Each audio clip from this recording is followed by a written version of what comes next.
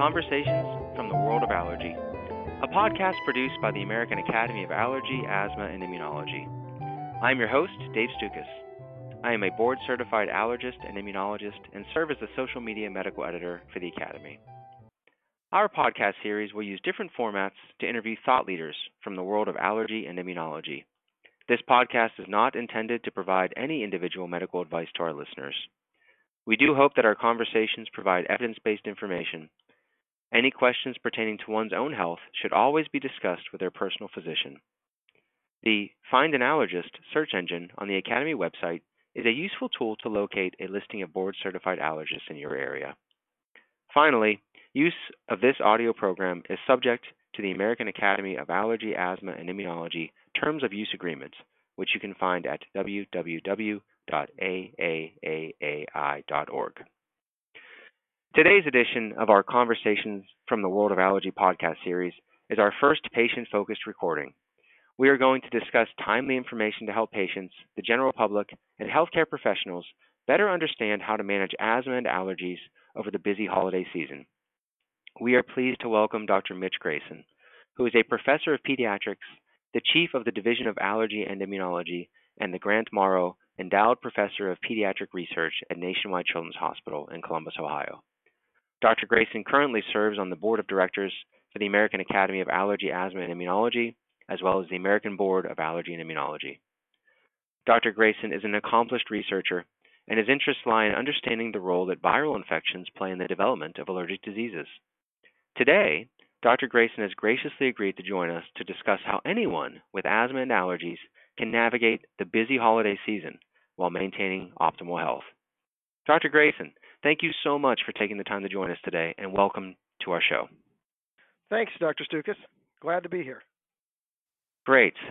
Now, before we discuss important information surrounding asthma and allergies, what is your favorite part of the holiday season? Probably when it's over. No, I enjoy the being able to get together with family and friends and all the fun associated with that. I'm not sure I enjoy so much the buying gifts and all that, although I used to when I was younger. It's certainly a busy time for all of us. But even more importantly, what is your favorite type of holiday cookie or treat? You know, I try not to have too many treats during the holidays, but if I have to have a treat, I actually like these great bars my wife makes. They're called Nanaimo bars. I don't really know what's in them because I don't cook, but they're awesome. Okay. Is it more of a chocolatey, sweet type of? Yeah, it's like a chocolatey raspberry or berry something. My wife will kill me if she hears this. I don't know what's actually in them, but they're really good. Oh, okay. Well, thank you for sharing that. It sounds delicious. Okay. Now, for our listeners, let's start with some basics to make sure that everybody's on the same page. Can you describe for us the symptoms that go along with asthma and allergic rhinitis? Sure.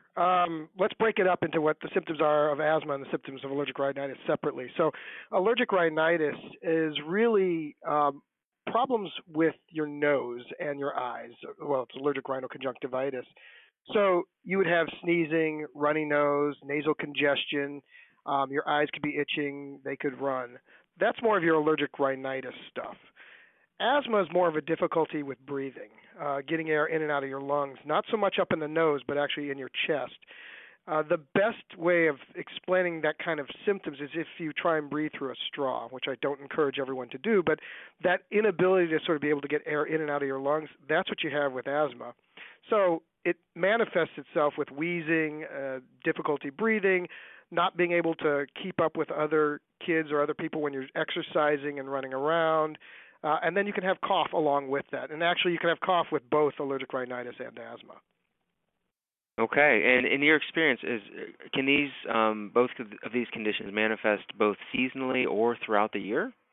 Yeah. So they both can happen throughout the year, what we would call perennial disease, or you could have it just seasonally.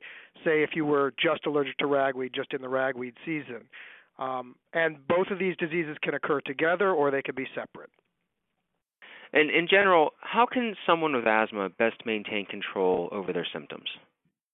Well, I the key thing with someone with asthma is that you really should not have any symptoms. And if you are having any, you really should see your doctor. There are medications that are available that will help treat asthma, especially we have two different types of medications we use. One is called a reliever and one is called a controller. The reliever medication, often it's albuterol. It's something that's used acutely when you're having symptoms. But if you need that kind of medicine, then you need to be on a controller medicine, and your doctor needs to give you this other medicine that you take every day to keep your symptoms in control. The other thing to do if you have asthma, and I think this will be relevant when we talk about more about holiday-related stuff, is to try and avoid being in situations where you're exposed to triggers. So knowing your triggers and then avoiding them is an additional piece to that. So it sounds like for anybody who really has persistent and recurrent symptoms or even severe flare-ups of their asthma, that they would benefit from using a daily controller medicine. Absolutely. My general rule of thumb is if you need that reliever more than 2 times per week, you should be on a controller medication. Honestly, if you've hit the emergency room or the urgent care with asthma symptoms once in the year, I think you should be on a controller medication. And that segues nicely to our next question. And we know that asthma symptoms can really occur at any time, and we'll talk more about triggers in a few moments. And nobody really wants to miss out on the holiday season when they're visiting with friends and relatives and trying to have a good time. But what are some of the indications that somebody with asthma should call their doctor or seek evaluation at a healthcare facility? Well, obviously, if you're requiring that reliever medication more than once or twice a week, you need to seek medical attention. If you feel that you can't breathe, if you have the reliever medication and it's not working, are clearly indications that you need to see medical attention immediately.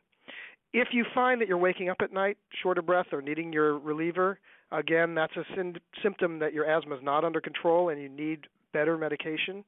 And then if you were able, let's say, to exercise and now you're not able to exercise because either you're getting short of breath or you're coughing or whatever, that would be another indication I would say you need to see your doctor. So anything that sort of takes away from being able to live your life the way you normally live your life would suggest that your asthma is getting worse.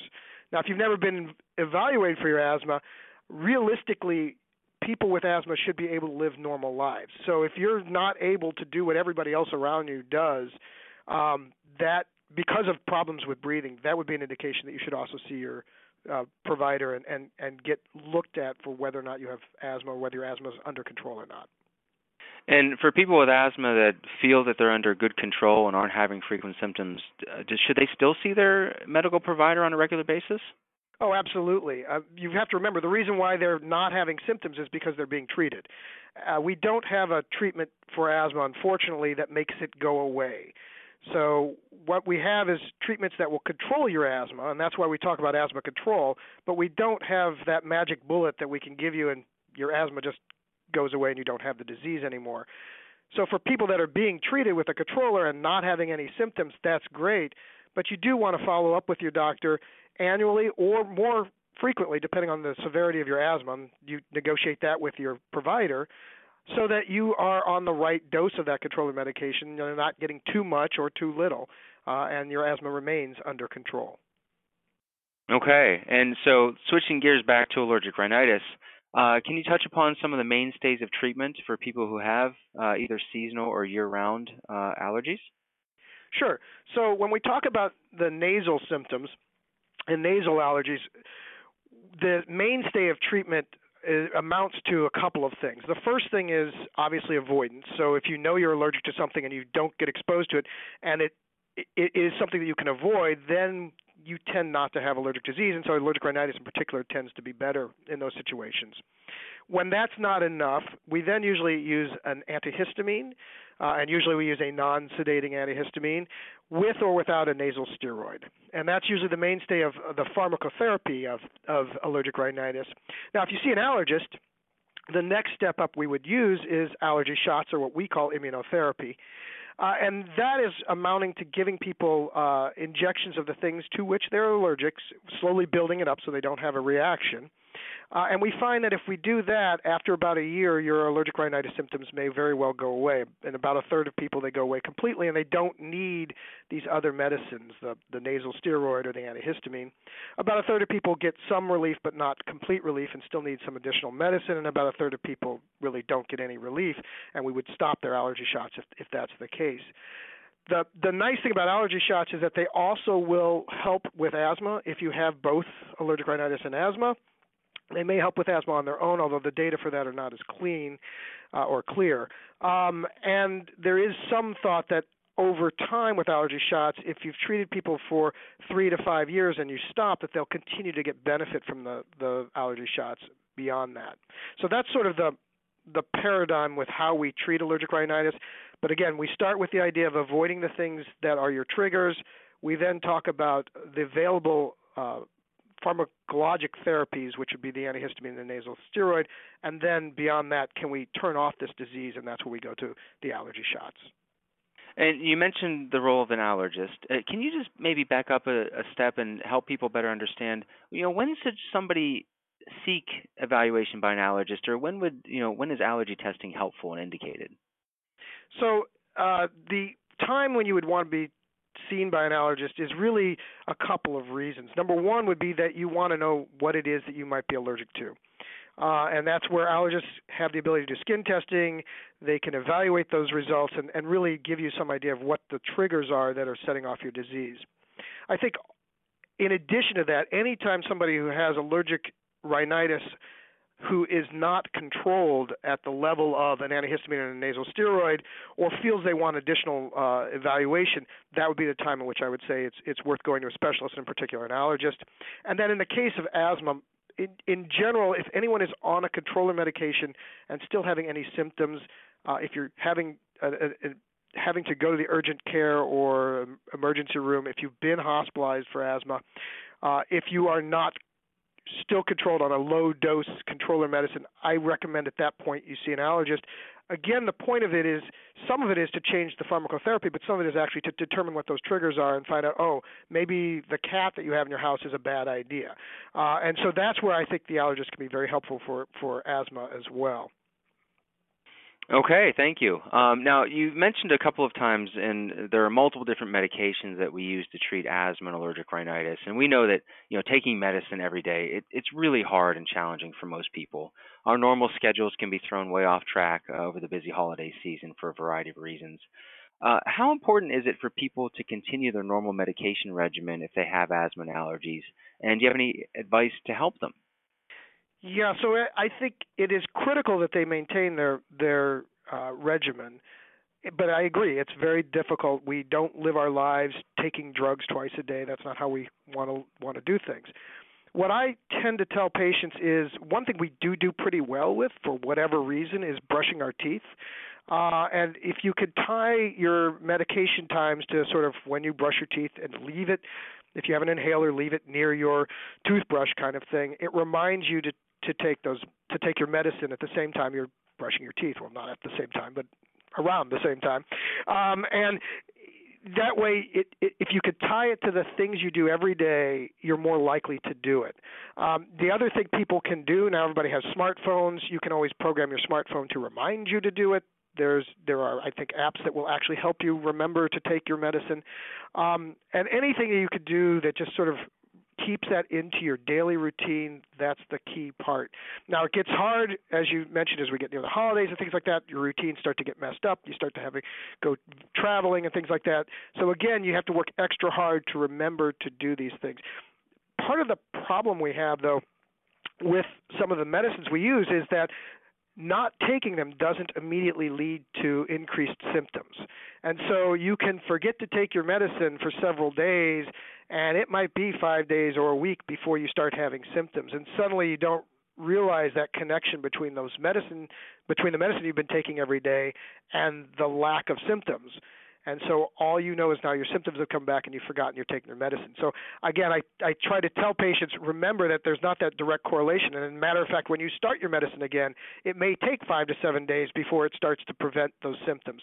And this is, in asthma, we're talking about controller medicines, and for allergic rhinitis, we're talking about nasal steroids. And that delay can be a problem. because again, you don't see the sudden gratification of, oh, I took my medicine and I feel better, or I stopped taking it and I feel worse. So it is a problem, and again, being cognizant of it is the most important thing.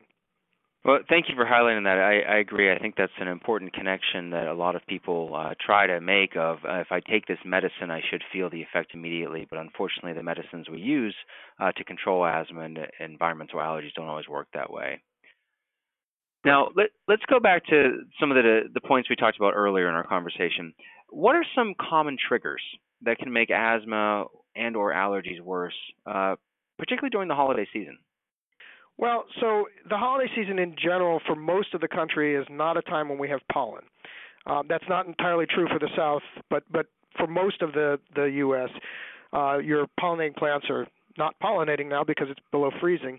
And so we really are talking at this time of the year with the indoor allergens that people are being exposed to. So those are your furred pets, your cats, your dogs, your mice or rats if you happen to have them, as well as dust mites. And we could talk individually about these if you want. And then there's also the risk of exposure to mold, and I'm sure we're going to talk about Christmas trees at some point. Because again, you're indoors, you're closing up your house, and so your indoor allergens you're being exposed to more and more. Okay, so that's great to talk about some of the allergic triggers. Are there any other triggers around this time of year that can contribute to worsening asthma or allergy symptoms?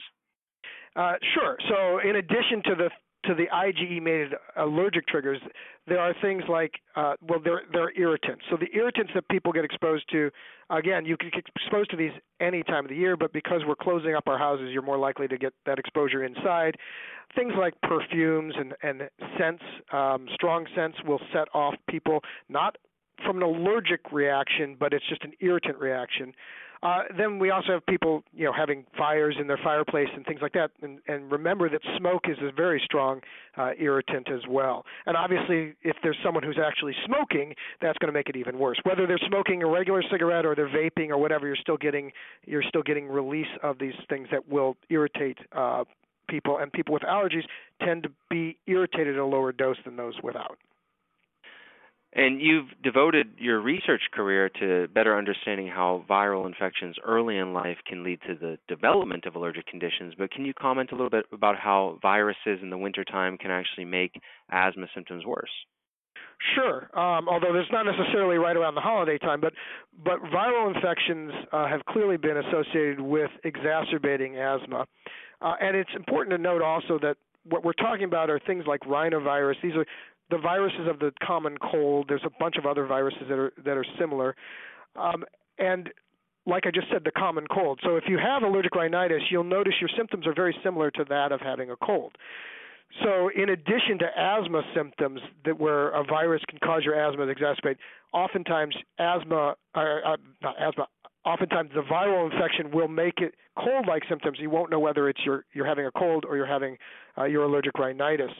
And in general, what we tend to see is when you get a viral infection, if you get cold-like symptoms, that's usually in the beginning of the viral infection. Once that starts to wane or go down, usually 5 days or 7 days after the initial viral infection, that's when we start to see people have problems with their asthma. And again, if you have asthma, you should have an asthma action plan. These usually have a green zone, a yellow zone, and a red zone.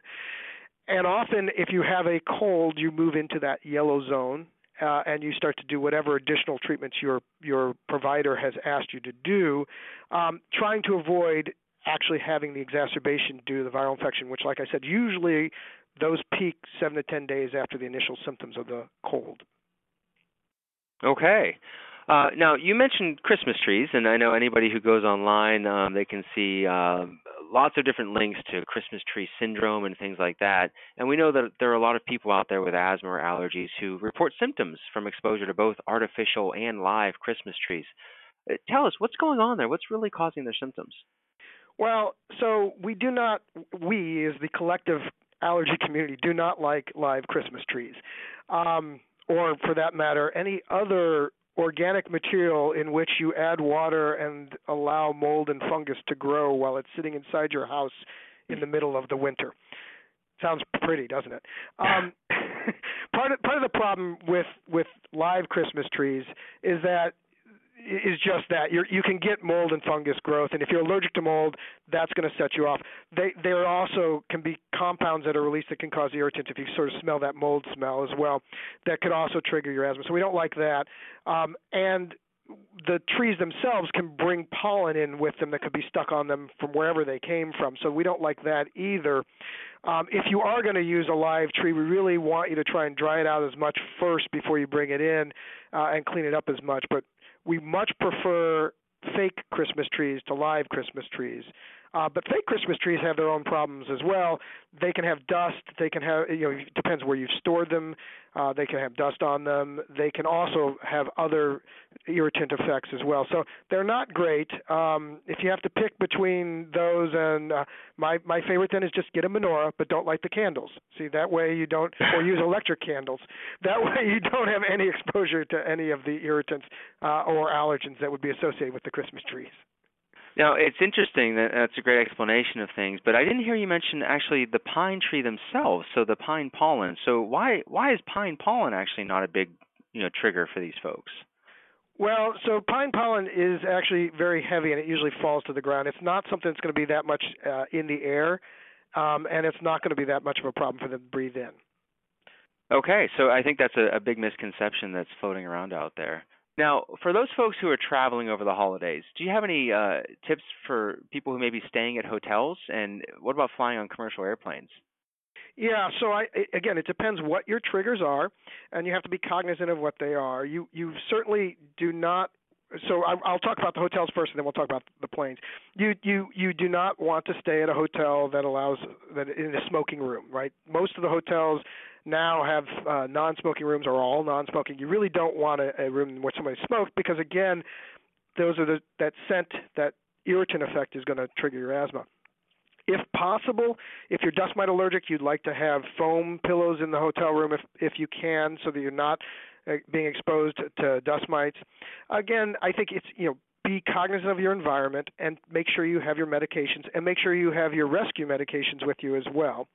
And then when I tell people if they're going to go into an environment where they know they're going to have allergen exposure, I often say take an antihistamine before you go into that environment. Again, 45 minutes to an hour before if you know that. That's going to help prevent the allergic response. Now, it's not going to help you with irritant exposure, but with an allergic response, it would. In terms of flying on airplanes, again, it's the same kind of rule. Obviously people are not smoking on airplanes, or at least they aren't supposed to be. But you could still be exposed to various different allergens on the plane. There might be service animals that were brought aboard. So there's dog or cat or maybe even peacock, I don't know, on board the plane that you'd be exposed to. Again, if you know you're going to be exposed to these kind of things, if you could take an antihistamine before. The other thing about airplanes is to remember sometimes people with sinus disease have problems with the altitude and things like that. So the better controlled you are before you get on the plane, the better you will survive, if you will, the flight without any significant impact on your allergic disease. And that may mean in the case of somebody with severe allergic rhinitis that they take a decongestant before they get on the plane so that they don't have problems with equalizing as the plane goes up and down. But again, it's all about trying to be preemptive and know what your environment's going to be like so that you can take a antihistamine or decongestant if you need to before you get exposed, but more importantly that you try and avoid any of that exposure during that traveling time. Any recommendations for people in regards to their medications when flying? Should they keep it with them as they board the plane, or what are your thoughts on that? Yeah, so my feeling on the medications is that they're sort of like lithium batteries. But they're not lithium batteries. But the idea is I would not put them don't put them in your checked luggage if you can help it, especially when we're talking about allergic rhinitis and asthma kind of stuff. You want to have them with you. If you have a reaction, you want to be able to get to your reliever medicine. And if you happen to put it in your checked bag or it's in the carry-on that got stuck under the plane, that's not going to help you.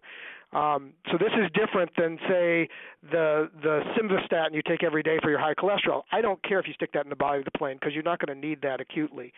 But your albuterol is something you might need, so you want to have that with you. Or if you have, food allergies, you want to have your self-injectable epinephrine with you so you can get to it if you need it. Okay, excellent advice. Thank you. Now, we know that there are a lot of people out there that own pets, especially cats and dogs, and we know that, having cat or dog allergy is quite prevalent. If somebody who has cat or dog allergies will be visiting a home over the holidays where those types of pets are present, what can they do to control their symptoms and make their visit more enjoyable? Not visit? Oh, I guess that's not an option.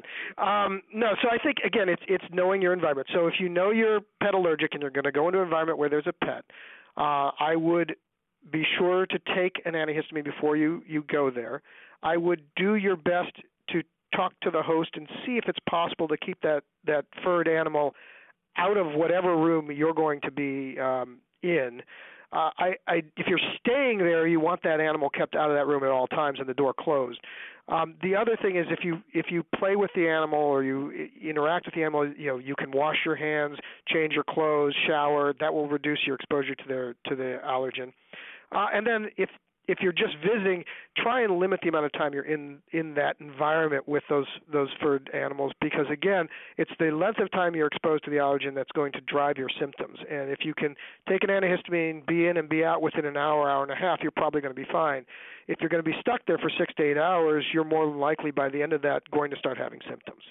And you're going to know that, so you need to be able to get yourself out of that environment and be in a safe environment. The other option with cats, I will throw this out, although no one will actually do this, is that if you do wash a cat regularly, that actually does reduce the cat allergen, and that would lessen that exposure. An obviously, if you're the person with the allergic disease, you don't want to be the one doing the washing, and more than likely your host won't wash their cat, but it's something to offer them as an alternative to make it a little bit better for your environment. The joke, though, that the allergists always say is that when we tell people to wash their cat, that it works because the cat runs away, not because it reduces the cat allergen. Or the flip side of it is that when you tell a patient to get rid of their furred pets, they get rid of their allergist. So those are my two exciting jokes. To which you're not laughing, so they're obviously not very good. But no, I think the key is to try and limit your exposure and make it clear. I mean, this is a life and death. It's for asthma. Allergic rhinitis, maybe not so much, but for asthma, this is a life and death decision. And you wouldn't put yourself in a situation where you're at risk just because. And so I think the host has to understand that. So it sounds like knowing your own self, your own triggers, and your history, and really just communicating and preparing ahead of time. That's great advice. Now, what about this notion of hypoallergenic cats and dogs? Can you talk about that for a moment? Yeah, that's kind of like hypo-pregnancy. Well, at least you like that joke. So there are these ideas that there are certain strains, there's certain you can buy, I think, I don't know if they're still even out on the market, these hypoallergenic animals. That's really a misnomer. The things to which people are allergic are proteins that the animals make, and even the commercially available, there was a cat that was made that lacked FeLD1. Well, that's nice, but there's still 40% of people are allergic to cat albumin. And so you really don't have the ability to get an animal that doesn't have allergens. Now, you can get animals that shed less and have less allergen theoretically coming off of them. But what I tell my patients in general is that they're furred pets. There aren't hypoallergenic versions of them. You treat them all the same, assume the risk is equally great from all of them, and you'll probably be in much better shape than trying to get something that you might shed a little bit less but still has the allergen there. Okay. Now, this has been a great conversation, and we've discussed multiple different aspects of asthma and environmental allergies, especially those pertaining to the holiday season. But, for our last question here, I'd like to switch gears just a little bit because, as you mentioned, much of the country and really the world this time of the year is colder temperatures outside.